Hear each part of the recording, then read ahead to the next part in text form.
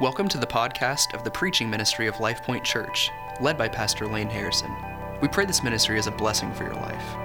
For more information about Life Point, please visit lifepointozark.com. For more information and resources from Pastor Lane, please visit mlaneharrison.com. Well, good morning. We have a special treat again this week with Dr. Branch. And so Dr. Alan Branch is the professor of Christian ethics at Midwestern Seminary, where he has served since 2001.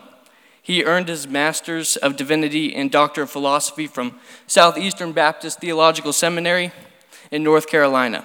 Dr. Branch currently serves as a research fellow in the Christian ethics for the Ethics and Religious Liberty Commission of the Southern Baptist Convention and regularly presents in academic settings and contributes for media outlets.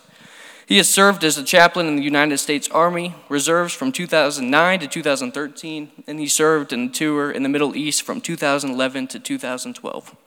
He enjoys a regular preaching ministry and has served as interim pastor for churches in Kansas and Missouri. Dr. Branch and his wife, Lisa, have 2 daughters, and Pastor Lane is excited for you to hear from Dr. Branch today, to be encouraged and challenged from the Word of God. Life Point, please give a warm welcome to Dr. Alan Branch. Thank you.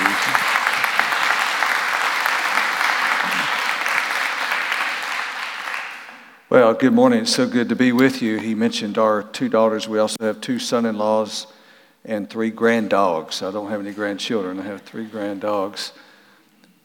Ethan was praying. He mentioned in his prayer a word of thankfulness that all of us have. I have an important topic to address with you this morning. I'm going to do it. I want to say a couple of words about decision on Friday. Okay, I teach ethics. It's what I do for a living.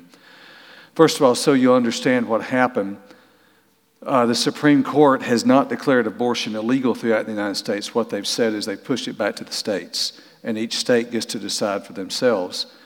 I'm not a jurist, so at this point I'm just speaking as a citizen with you, just someone who looks at these things. We live in a republic, and it seems to me that the Supreme Court's decision is in keeping with the notion that we live in a republic. And one of the reasons why our neighbors who are perhaps ideologically situated to a different position than you and I are upset is it's not just this decision, but they understand. Well, let me just state it this way. Many people who are ideologically see themselves as progressives and to the left have seen the Supreme Court as an extra legislative black branch. And by that, what I mean is that if they couldn't accomplish something through referendums or they couldn't accomplish it through all the state legislatures in the majority of the nation, they counted on a progressive Supreme Court, which was going to act in an extra legislative manner for them. What is frustrating, and they're smart enough to know that if a court would rule like this on this issue, there's any number of other issues that they've been very successful with over the last 55 to 60 years. The Supreme Court situated this way on the issue of abortion would feel. You have a job in front of you, so let me say a couple of things. You have a job in front of you. You live in basically a conservative state. The laws for abortion in Missouri are going to be far, far different than they are in Illinois right across the river. You also need to know the most common form of abortion in the United States today is a pharmaceutical or chemical abortion, the abortion pill. And the Biden administration has confirmed a rule that was started during, or I say solidified, I don't know the right term, they've made it permanent, a rule that was started during COVID, which means people can get the abortion pill through the mail. So what that's going to mean is even if you're in a state that has very conservative laws about abortion from here on out, people will be able to get the abortion pill through the mail from other states. So it's going to be wild and woolly for a while. Here's what I want you to know. If I could say a couple of things. I am pro-life down to my toenails. I've been around Baptist all my life. If there's one weakness in our argumentation when it comes to abortion, here it is. I hear Baptists talk all about the woman, the woman, the woman, the woman, what she's done, what she's doing, the woman, the woman. Last time I checked, it takes 2 people to make a baby. And we need to start talking more about men taking responsibility for their morals and taking responsibility for the children they father. And when a woman has an abortion, very rarely is it her decision alone. There are other people pressuring her, and God help the men that father children and then force a woman to go get an abortion. And I'm pleading with you to share the gospel, to stand for life, but make sure you do it in a way that honors God, and you have some sense of the difficulties associated with those issues. It's going to be very, very different for our friends who are ideologically situated for a far different position from us that's not pro-life. My advice is stay off social media for the next month. You'll do a lot better if you do. Well, now that I've left that easy topic, my subject today is engaging my friends with the gospel in the light of current attitudes concerning LGBTQ issues. Today is the last Sunday in June, and June has traditionally been known for the transition from spring to summer. It's the month for weddings. But in 2022, June is now known as Pride Month, a month-long celebration and affirmation of people who self-identify somewhere along the LGBTQ spectrum. The reason June is Pride Month is connected with events at the Stonewall Inn in Greenwich Village, New York City, back in 1969. The Stonewall Inn was really a rather seedy bar, had mafia connections, and it was a known hangout for cross-dressing prostitutes. That's what it was known for back in the day. That's just a fact. That's not an ad hominem. That's just the way things were. And on the early morning of June 28, 1969, the New York City police raided the Stonewall Bar. They had a vice raid. Well, the patrons there were already at a high amplitude of kind of very tense feelings for a couple of reasons. First of all, the New York City police had already raided that bar on June 24th. And then I'm going to tell you something, and I'm not trying to make you laugh. And it's just a fact that earlier that day, earlier on the previous day, June 27th, Judy Garland's funeral had taken place in Uptown New York. And she is an icon for homosexual males. And so the men at that bar were already in a sense of grief because of that. And they were already amped up because they'd been raided on June 24th. They get raided again about 4 days later, and they rioted, and a violent riot ensued with the New York City police. It's now known as the Stonewall Inn protest is what it's called, but it's really a riot. And because that occurred in the month of June, this is considered by many people the starting date for LGBTQ civil rights movement. And so that's why June is Pride Month. It goes back to this riot at the Stonewall Inn in 1969. But the Stonewall riots did not occur in a vacuum. This was June 1969. Just 2 years earlier, our nation had experienced and I put this in scare quotes, the Summer of Love. I was born in October of 67, but the summer of 67 was known as the Summer of Love in San Francisco. This is the sexual revolution. Scott McKenzie recorded a song.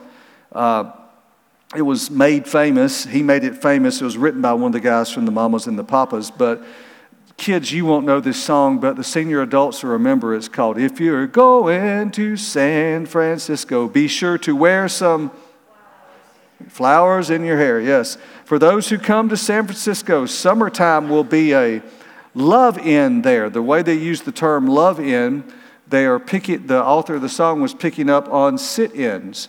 During the civil rights movement, young African Americans would often have sit-ins at segregated lunch counters as a way to assert their rights as a citizen. So the people in the sexual revolution picked up on that idea of a sit-in, but they said, we are having a love-in. And the streets of San Francisco, gentle people with flowers in their hair.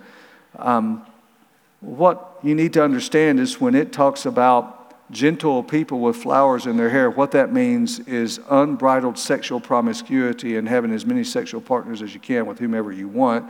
The only rule was supposedly that all these things are consensual. But this was all part of the sexual revolution.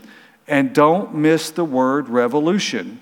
When people talk about the sexual revolution, that word revolution, they are not using it like we would use the term American Revolution from 1776. They are borrowing the term from Marxism. And in Marxism, revolution is the stage where the proletariat rise up and you have a dictatorship of the proletariat over the bourgeoisie, and they overthrow all the structures of society. And if you want to know what revolution means to a Marxist, it usually means several million innocent people are going to die. But nonetheless, they take the term revolution from Marxism, and that's why they called it the sexual revolution. We are overturning all the structures of morality. All these bourgeois notions, and what they mean by these bourgeois notions of sexual morality are Judeo-Christian sexual ethics, which says that sex was designed by God to be experienced in heterosexual monogamous marriage. So that's what they're overthrowing. So the moral debate we are seeing today, and which you're experiencing, about which sexual practices and identities are acceptable is really the latest outworking of the sexual revolution in the 60s. And if you don't see it in that context, you're going to miss everything that's going on.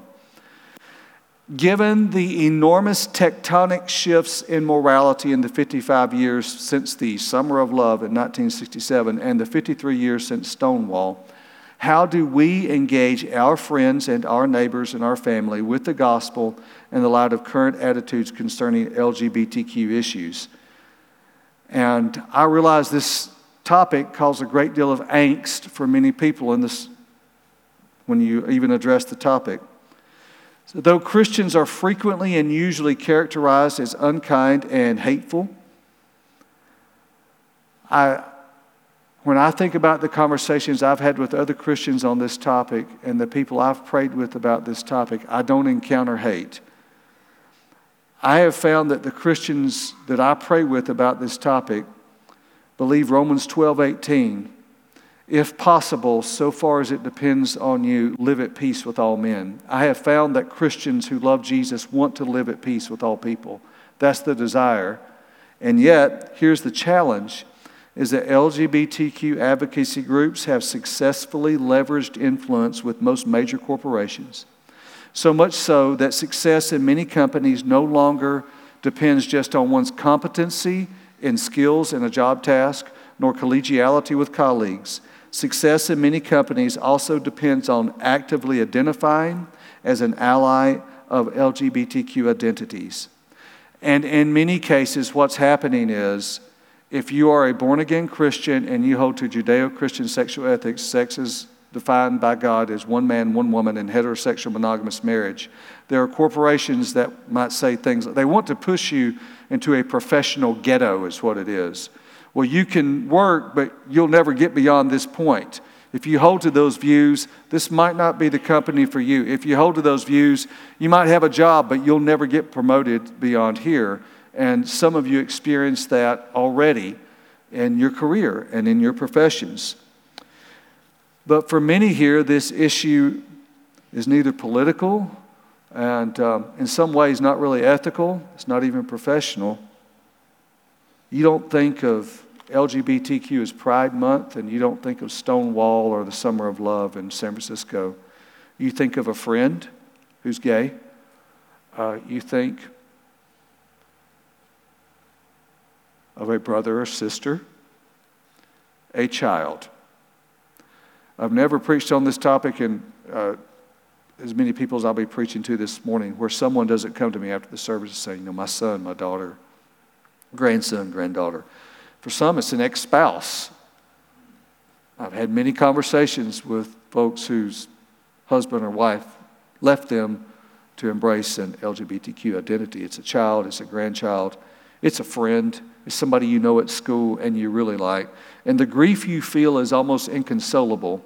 And the question is, how do I maintain my Christian convictions and maintain a relationship with a child or a friend or a grandchild who says, I'm somewhere on the LGBTQ spectrum? And for someone, the issue is far more personal than that. It's you. And you felt same-sex attraction, or you felt some conflicted ideas about gender. And when you listen to what some people like PFLAG or the Human Rights Campaign say, you think, and you look at their extremely well-produced web pages, and online videos, you think, well, that looks like a path to freedom for me, and that looks like a path to peace for me, and I don't know if I want to continue with this Jesus thing or with this gospel thing. It is impossible to address every variable on this topic in one sermon, but if you'll engage your mind for about 30 minutes, all I'm asking is that you would give about 30 minutes of your life to listen to a Christian perspective at a broad level on these issues. And I am giving a very different perspective from what the world says, and I understand that, but I hope to do it with grace and kindness, with love. And what I want you to know is this: if you're here and you feel like you identify somewhere across the LGBTQ spectrum, is that God loves you, and I love you, and Jesus died for you. That's what I want you to know. And so let's say a few things if I can. First, let's give some basic gospel foundations. Some basic gospel foundations. I think too often we run to Genesis 19 or Romans 1 and 1 Corinthians 6, and all those are inspired scripture. But I think we forget to start with what it is we preach. And so let me say a few things. First of all, the good news is for everyone. The Bible says God so loved the world except for people who are struggling with same-sex attraction. No. It says God so loved the world that he gave his only begotten Son, that whosoever believes in him shall not perish, but have everlasting life. So I want you to know God loves you wherever you're at, whatever it is you are struggling with, and whatever feelings of your child, your grandchild, God loves you, God loves that person. And furthermore, the gospel is for everyone is reaffirmed in the Great Commission, Matthew 28:19.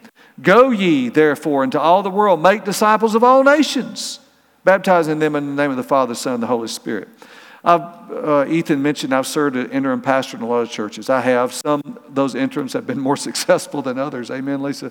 But some of them have been more successful than others. But here's what I've discovered. I've never been to a church that says we don't want to grow. Every church says, oh yeah, we want to grow. We want to grow. I say, okay, great. You want to grow. You want to reach more people for Christ. Let me tell you what that looks like. We don't want to do all that, but we want to grow. Okay. And what many people mean is, when they say they want to grow, is, go ye therefore into all the world, and to the nice moral middle class without a lot of problems, and they're already kind of cleaned up. That's not what the Great Commission says. It says, go ye therefore into all the nations with all their stuff. So let me give you a word of caution. It is a lot easier to talk about love. I'm stepping back from the LGBTQ topic this morning for just a second and talking about evangelism in general.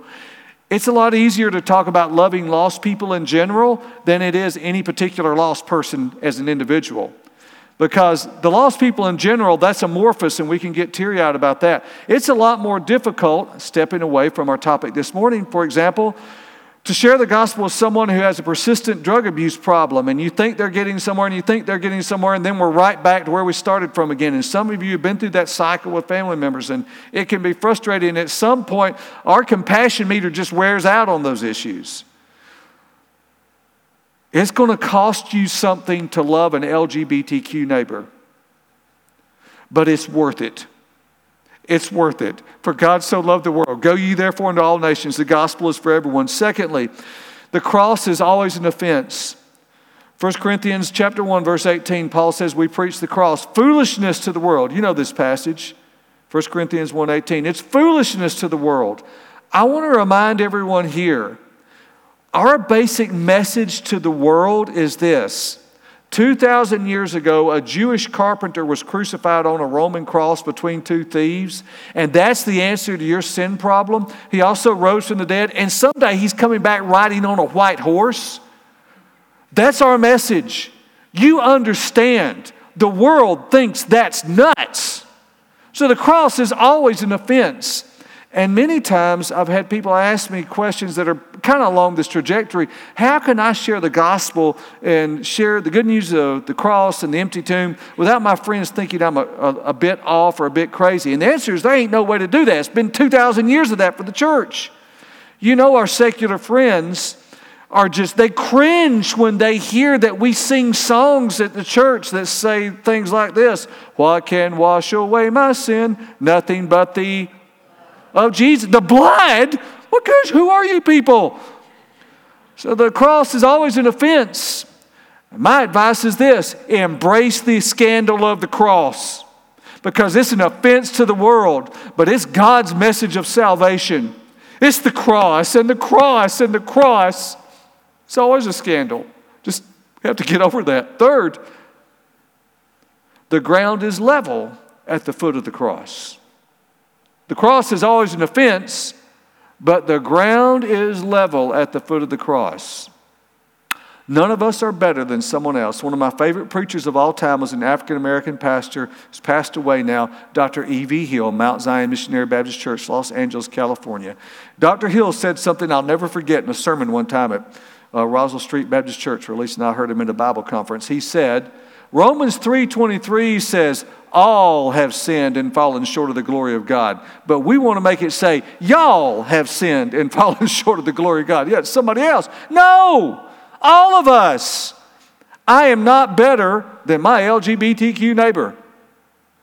May I remind you, Ephesians chapter 2, verse 1, all of us are what in our trespasses and sins? We're dead. If you've been around anything dead here lately, it has an aroma.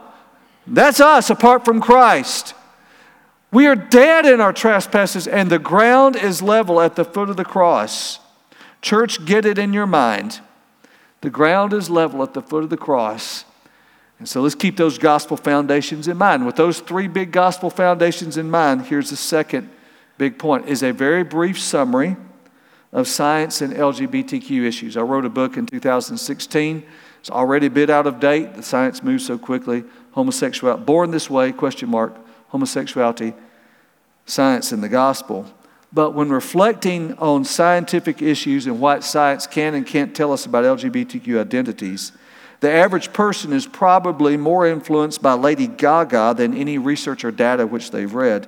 In 2011, pop sensation Lady Gaga, Stefani Angelina Germanotti, released her monster hit, Born This Way. And among other things in the song, she asserts, no matter gay, straight, or bi, lesbian, transgendered life, I'm on the right track, baby, I was born to survive. And she then parallels LGBTQ identities with ethnicity, celebrating people who are, and I quote, black, white, or beige, cola, she means Hispanic or Orient made. So by paralleling LGBTQ identities with ethnic heritage, she is saying, just as someone is born with a particular ethnic heritage, so we are also born with a particular sexual identity. And so the moral argument she makes is only as strong as her analogy. To what degree are LGBTQ identities like someone's ethnic heritage? And I'll just tell you very quickly, they're not. They're not the same thing. The science incontrovertibly shows that. So let me say a few things. First of all, correlation but not causation. When people say they found something that causes biologically or genetically homosexuality, when you read the peer-reviewed data, what you find is in the article they'll talk about correlation. What that means is correlation refers to the degree to which two variables are connected to each other.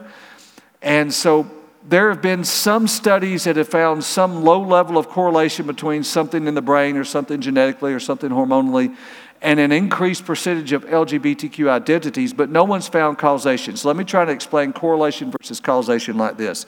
Correlation just talks about there's two variables that are connected in some way and we're not sure how. So let me try to use the year 2015 as an example.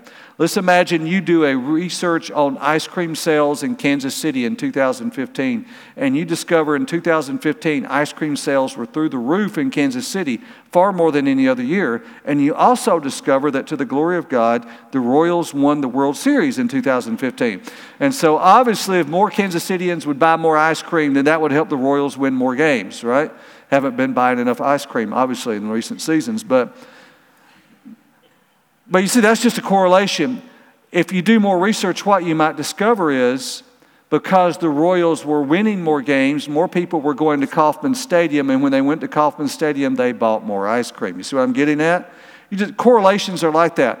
I don't have any tattoos. If I did, I'd get one that says correlation doesn't equal causation, and I would just show it to people, right? Correlation does not equal causation. You need to get that in your mind. So there are some weak correlations, but no one's shown causation. Secondly, no one's found a gay gene. No one has found a gay gene. You will often hear chatter about this. Most of this comes from research by a man named Dean Hamer in 1993, who was working for the federal government at the time. He is self-identifies openly as a homosexual himself, but he's doing research on some cancer, and that bleeds over into research on genetics and homosexuality. And he claimed that in a sample group he had of 40 homosexual brother pairs, that 33 out of these 40 homosexual brother pairs had co-inherited genetic information in a region called XQ28 on a chromosome that these men got from their mothers.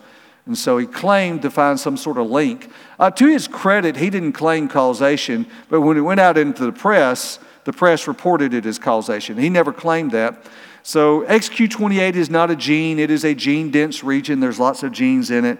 So he didn't even find a gene. But long story short, for years, a lot of people were saying, well, we're having a real hard time replicating his data. We can't replicate his data, but it got repeated a lot. 2019, August 30th, 2019, in the journal Science, the largest study to date on genetics and homosexuality, some people out of Great Britain, a sample size of 474,000 people. And for those of you who know anything about DNA, they went down to the base pairs, the G's and the A's and the T's and the C's of the DNA of all 474,000 people. The science has rocketed forward at quantum leaps. They're able to crunch all that data now. It's just amazing. So here's what they found. There is no gay gene. They found no connection between XQ28 and homosexuality, and the lead author of the study, Andrea Gana, who would disagree with my moral stance, but she said, and I quote, there is no gay gene. But she went on to say about 8% to 25% of homosexual behavior is explained by genetics, with the rest influenced by environmental and cultural factors. Hey, can I tell you something? About 8% to 25% of everything you do on any given day is influenced by genetic factors over which you have no control. That doesn't throw any Christian out of your Jesus tree. Listen, all of us are somehow influenced by force. Some of it's operant conditioning. We just kind of get used to things. For example, I refuse to eat barbecue on vacation. You know why I refuse to eat barbecue when I go on vacation? Because I live in Kansas City, Missouri. That's why. I mean, it's the closest argument the post-millennialists have is that, existence of Kansas City barbecue. But anyway, that and Lambert's. But the point being, I'm glad some people know who post-millennialists are. A lot of churches say, what do you mean? I have to explain it. It's bad when you have to explain a joke. But anyway, here's the point. If I drive by Jack Stack Barbecue and I smell the aroma coming out of Jack Stack Barbecue in Kansas City, my favorite's actually Gates. But I drive by those barbecue places, my mouth starts watering. If I'm on my motorcycle riding around, I smell it through the helmet. I'm like, you know what I want? I want barbecue. Some of that is out of my control. Well, it's been operant conditioning. I've had it before. Some of that is rooted in just human desire for food and basic needs, right?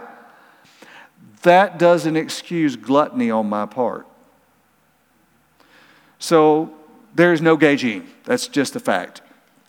Third, I would say this. There's some contributing variables have been identified, but the etiology or the origin of these things is uncertain. People talk about brain differences in twin studies. For those of you who know about epigenetics is this fascinating science about these chemicals that turn on and turn off genes and tell which gene to work, and they can all be changed by behavior. It's fascinating. Listen, theologically, we understand the origin of these things. Genesis 3, Romans 5, the fall, we understand it. So theologically, we understand. This side of the fall, tracking, this side of Genesis 3, we're trying to figure out where all these things come from. No one knows. That's just the fact. No one knows. The theory that's getting the most traction is what's called the prenatal hormone theory. The prenatal hormone theory. It works something like this. It's relatively easy to explain. As a baby is growing in the womb of a mother, the body differentiates into male or female first, and then the theory says that later on in pregnancy, the brain differentiates along male and female lines. So for all the identities across the LGBTQ spectrum, the theory that seems to be getting the most traction now is this. It's what I call it the prenatal hormone theory. It's the best term I know for it. It could just be called the prenatal theory, but basically it's this, that early in pregnancy and development, weeks 8 through 13, the bodies differentiate consistent with the DNA, a male body with male DNA, female body with female DNA. But then what happens, the theory says, is that when the brain differentiates later, that sometimes male brains differentiate more like female and female brains differentiate more like males. Here's what so the idea is you get someone with a male body, but they feel like they're a female, or they have the attraction toward other males, or a female body and they feel like a male and they have attraction toward other females. It's a fascinating theory. It has a simplicity which is elegant to many people. They find the argument appealing. But what I would tell you is there's just very little evidence for it. So the theory is getting more traction, but there's just not a lot of evidence for it. What you will find in most studies about homosexuality in science is this: the sample sizes are freakishly small, and then often there's a problem of sample distortion. Any study is only as good as the sample you get, and sometimes the samples have been cherry-picked to help people find something. You know how this works in politics. They get exit polls to find what they want to find, and sometimes the same things happen in science. Not all, but sometimes. So let me just summarize. There's no gay gene. There have been some variables that show a correlation at a low level. We're not sure how those correlations work. But there's correlation, not causation. And what I would also tell you is the science has no predictive value. What I mean is no one's discovered anything where you can go to Arrowhead Stadium on a Sunday afternoon with 76,000 people, pull a random sample of brain scans or DNA or whatever else you're looking for out of that crowd and predict who is LGBTQ and not. And I'll just tell you, in science, predictive value is everything. For example, I can predict for you, whether you're at the North Pole, the South Pole, or anywhere in between, if you get water to 100 degrees Celsius, it's going to boil. That has predictive value. There's nothing like that in the science about sexual orientation. It just has no predictive value. All right, that said, let me give you a quick summary of the Bible and LGBTQ issues. Given these scientific data and arguments, let's a quick survey. Let me say a few things. I'm going to move quickly. First, in 2014, a young man named Matthew Vines from Wichita, Kansas, wrote a book called God and the Gay Christian. He claims no one can be a born-again Bible... I said that incorrectly. He claims one can be a born-again, Bible-believing Christian and be in a committed same-sex relationship. He is winsome, he's handsome, he comes across very well on camera, and he presents himself well in public, he projects well, and his YouTube videos have gone viral. Millions and millions of people have watched it. He's almost an internet celebrity. So the question is Vines right? The short answer is, well, no. I was surprised when his book and his video became so popular because as someone who spent my life studying these issues, he's not saying anything new. He's only kind of dumbed down for the masses things that people were saying up here in academia for 50 years. But the short answer is no. Let me just give you a summary of a few Bible points. First of all, the gift of gender and the gender binary is part of the goodness of God's creation. Genesis 1:27 says God made man in his own image. Male and female he created them.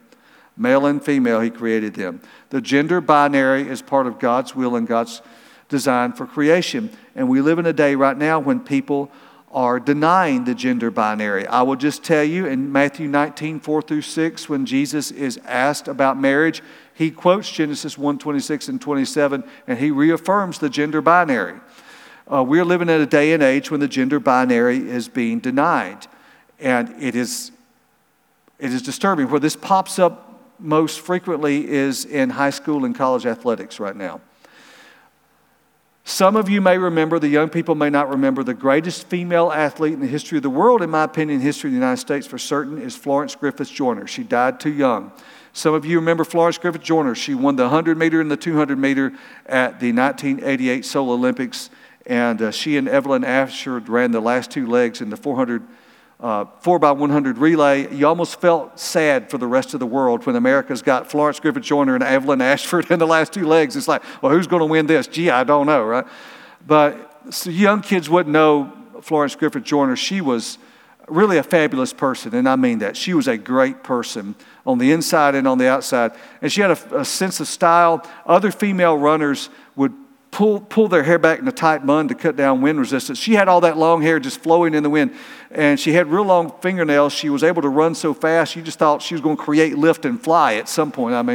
And she died too young. The reason I mention her, she still holds the 100-meter world's record for women and the 200-meter world record for women. She's held that since 1988, and it doesn't look like anyone's going to break it anytime soon. She's the greatest female athlete in the history of the United States. Why do I tell you that about Florence Griffith Joyner? Because in Missouri high school sports, 2 male athletes, teenage boys from Missouri, have already beaten Florence Griffith Joyner's time in the 100. 6 teenage boys from Missouri have already beaten her 200-meter time. So you have teenage boys in Missouri that are beating the world record time for the fastest female who ever lived. Why do I tell you all that? Because when boys go through puberty, they develop muscle mass and a bigger bone structure and a bigger heart engine. It means they are just physiologically different from males and females, and they're going to run faster and stronger. That is not putting down women. That's not elevating men. That's just a fact. But we live in a world right now that is in complete denial about biological facts. And what I'm asking is for us to step back and just say, you know what? God made boys and girls different. Viva la différence. Let's celebrate it. Let's not deny it. Secondly, the biblical standard is that sex was designed by God to be celebrated in a heterosexual monogamous marriage. Genesis 2:24. For this reason, a man leaves his father and mother, cleaves unto his wife, and the two shall become one flesh, and they were naked and not ashamed. It's a man and a woman, so it's heterosexual. It's one man and one woman. It's monogamous. That's God's standard. Third, same-sex sexual acts are a distortion of God's design for creation. Romans 1:24 through 27 is a very famous passage. I know you know it, but I'm going to look at it for just a second. I need to say just a couple of things. It deserves great exegesis, but let me say a couple of things. First, God gave them over to the lust of their hearts to impurity so that their bodies would be dishonored among them.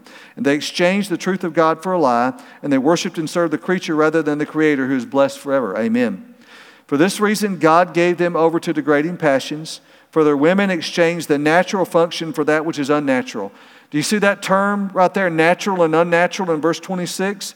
That term, those terms, natural and unnatural, were used in extra-biblical literature in the 1st century BC and the 1st century AD outside the Bible to describe homosexual behavior. There's no doubt what Paul's talking about. His original audience understood that.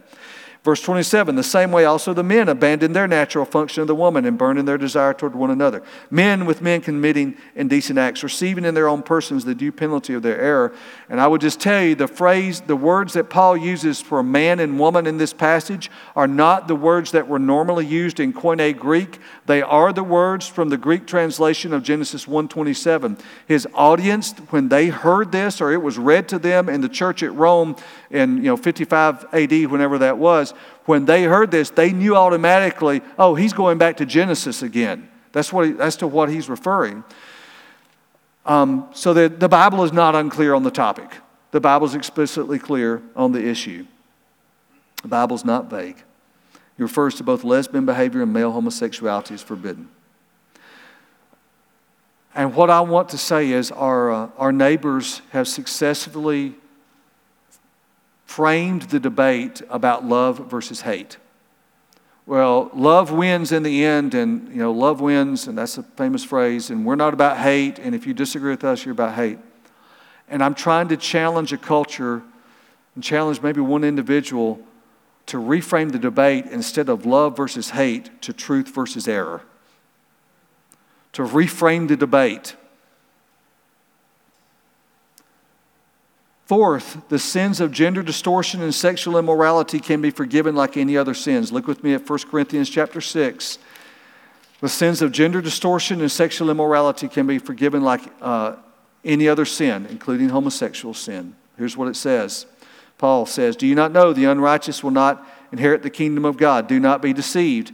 Neither fornicators, nor adulterers, nor idolaters, nor adulterers, nor effeminate," that refers to Malakoi, someone who plays the passive part in male homosexual intercourse, nor homosexuals, that's the word arsenokoitai, refers to the other person in a homosexual encounter, Nor thieves, nor the covetous, nor the drunkards, nor revilers, nor swindlers will inherit the kingdom of God. First of all, sometimes I hear a lot of chatter in church about this us versus them.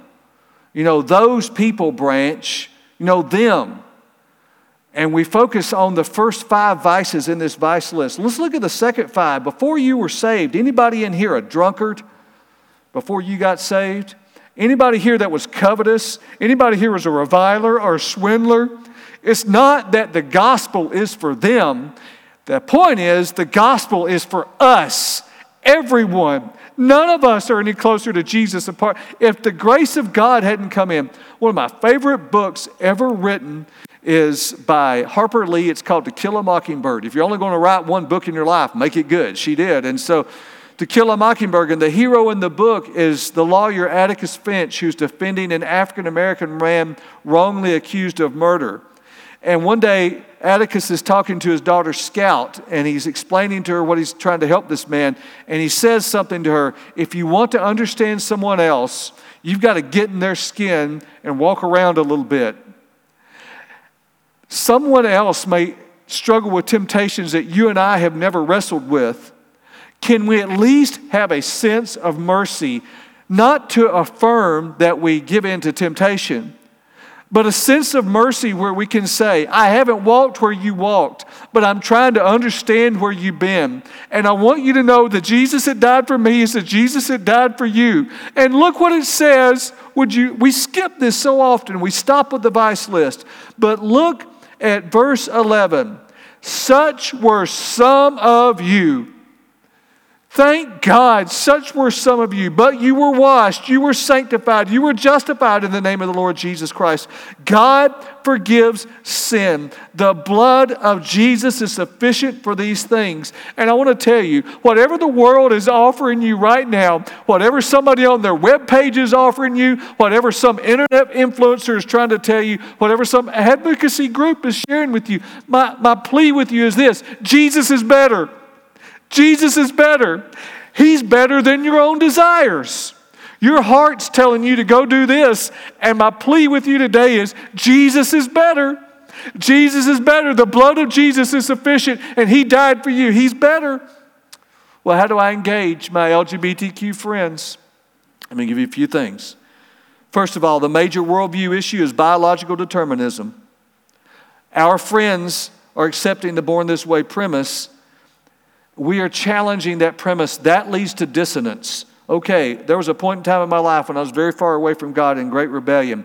People tried to speak into my life. They said, Alan, you're doing A, B, and C, and you're making choices D, E, and F, and those have certain outcomes, and we strongly urge you not to go on that path. And when they told me that, I said, man, I get it now. Thank you. I won't do that anymore. Okay, great. No, that's not what I said.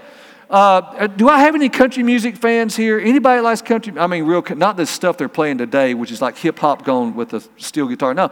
Any of you remember a guy named Tom T. Hall? My answer when people tried to give me words of correction when I was far away from God was something like Tom T. Hall. Hey, me and Jesus got our own thing going. Me and Jesus got it all worked out. I don't need anybody to tell me what it's all about, okay? That was my response. Don't be surprised if you proclaim a biblical message and someone's initial response is, I can't stand you and I hate your guts. We are introducing dissonance, but that's okay. That can be helpful. Let the dissonance be there. Secondly, I think we need to say this, and I would say this to anyone here this morning.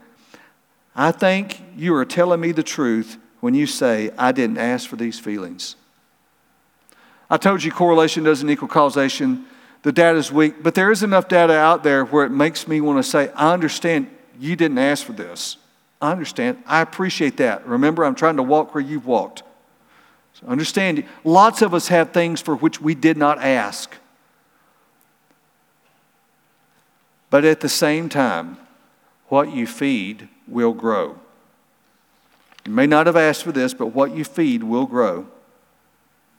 Third, Christians are setting a poor example in sexual purity. I'm going to talk to the church for just a second.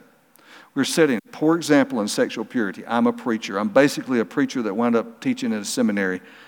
And I have a binder. It used to be a folder, but it got too big. I have a binder, a large 3-ring binder on the shelf right next to my desk. It's got one word on the front. That word is fallen, F-A-L-L-E-N.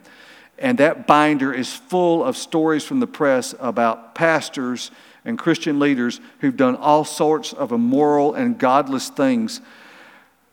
And I keep that binder there as a reminder to me. My goal is my name never winds up in there. That's the goal. But let me tell you, there are names in that binder I never dreamed would be there. I mean, recently I put names in there like, no, not him. Some of them, some of you wouldn't know. Some of them are just people I served with. They never made it in the press. I just had to write their name in there because there's no article about them. But they're just gone. And recently, in our own denomination, a report was released that put some of our leaders in a very bad light. I shouldn't say put them, a better term is revealed. That's a better term. We are setting a bad example in sexual purity. Think about how many Christian couples, heterosexual monogamous, live together before they get married in the church. And they'll both swear them down. Well, we're born again, but we're going to go live together. And the Bible says no. No.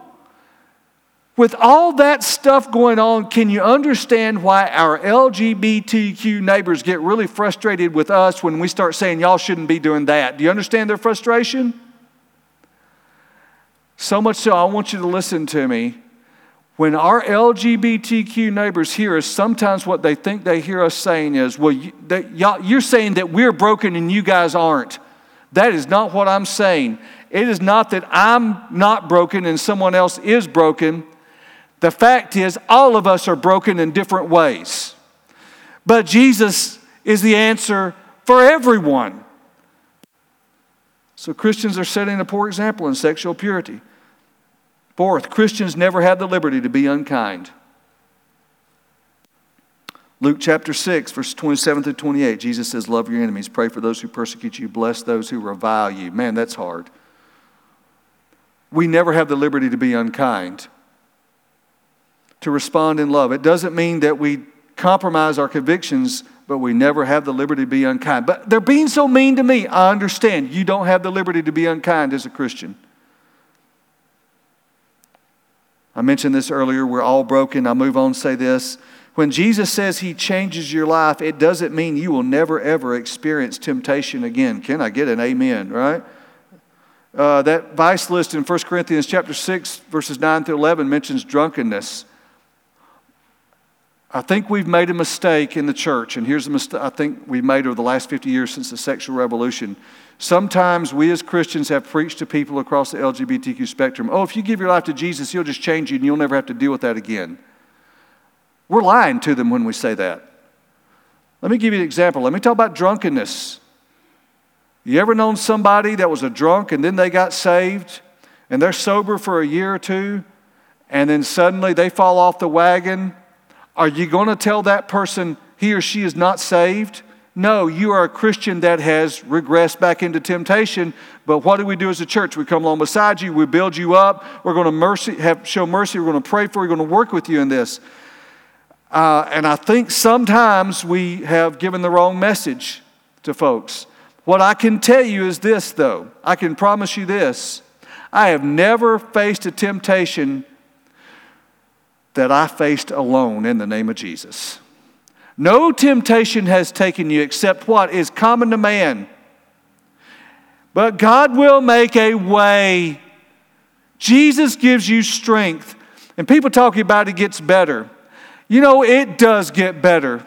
The longer you walk with Jesus, it gets better and it gets stronger and he gets sweeter. There's no gospel song. It gets sweeter as the days go by.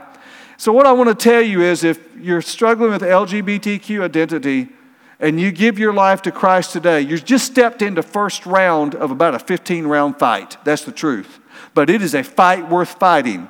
And here's the deal. You're not in this fight yourself because when you get saved, the Holy Spirit takes up residence in you. And I conclude with this. As Christians, our identity is in Christ and not the things that tempt us. Our identity is in Christ. not in the things that tempt us.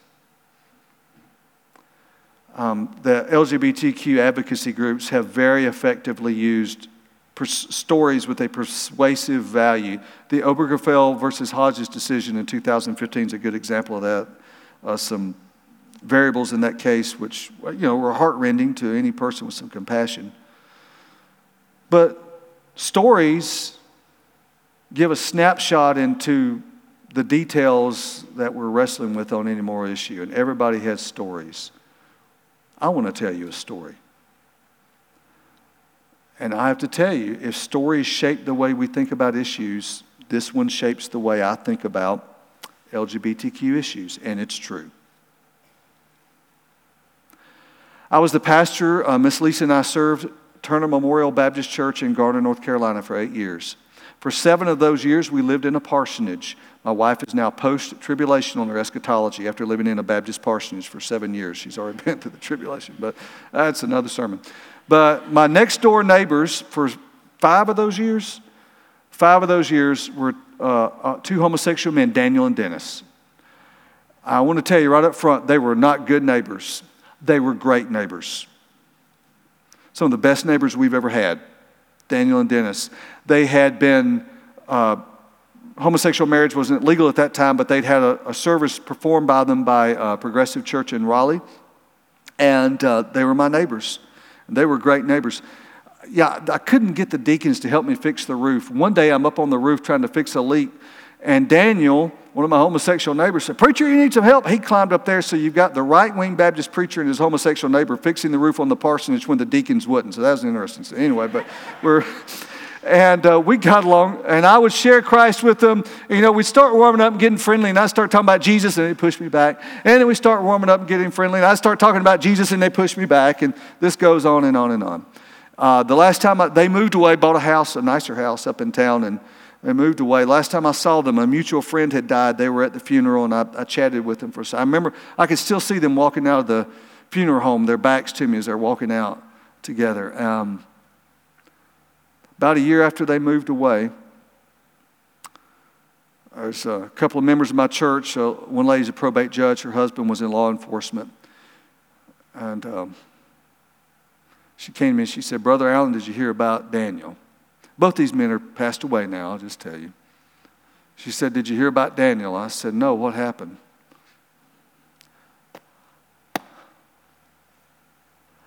It's not appropriate for me to tell you how Daniel died, especially with children in the service. Her husband had been at the death scene, and I got all the gory details. And apparently, unbeknownst to Dennis, Daniel was involved in some practices that I'll just say are dangerous, to say the least. And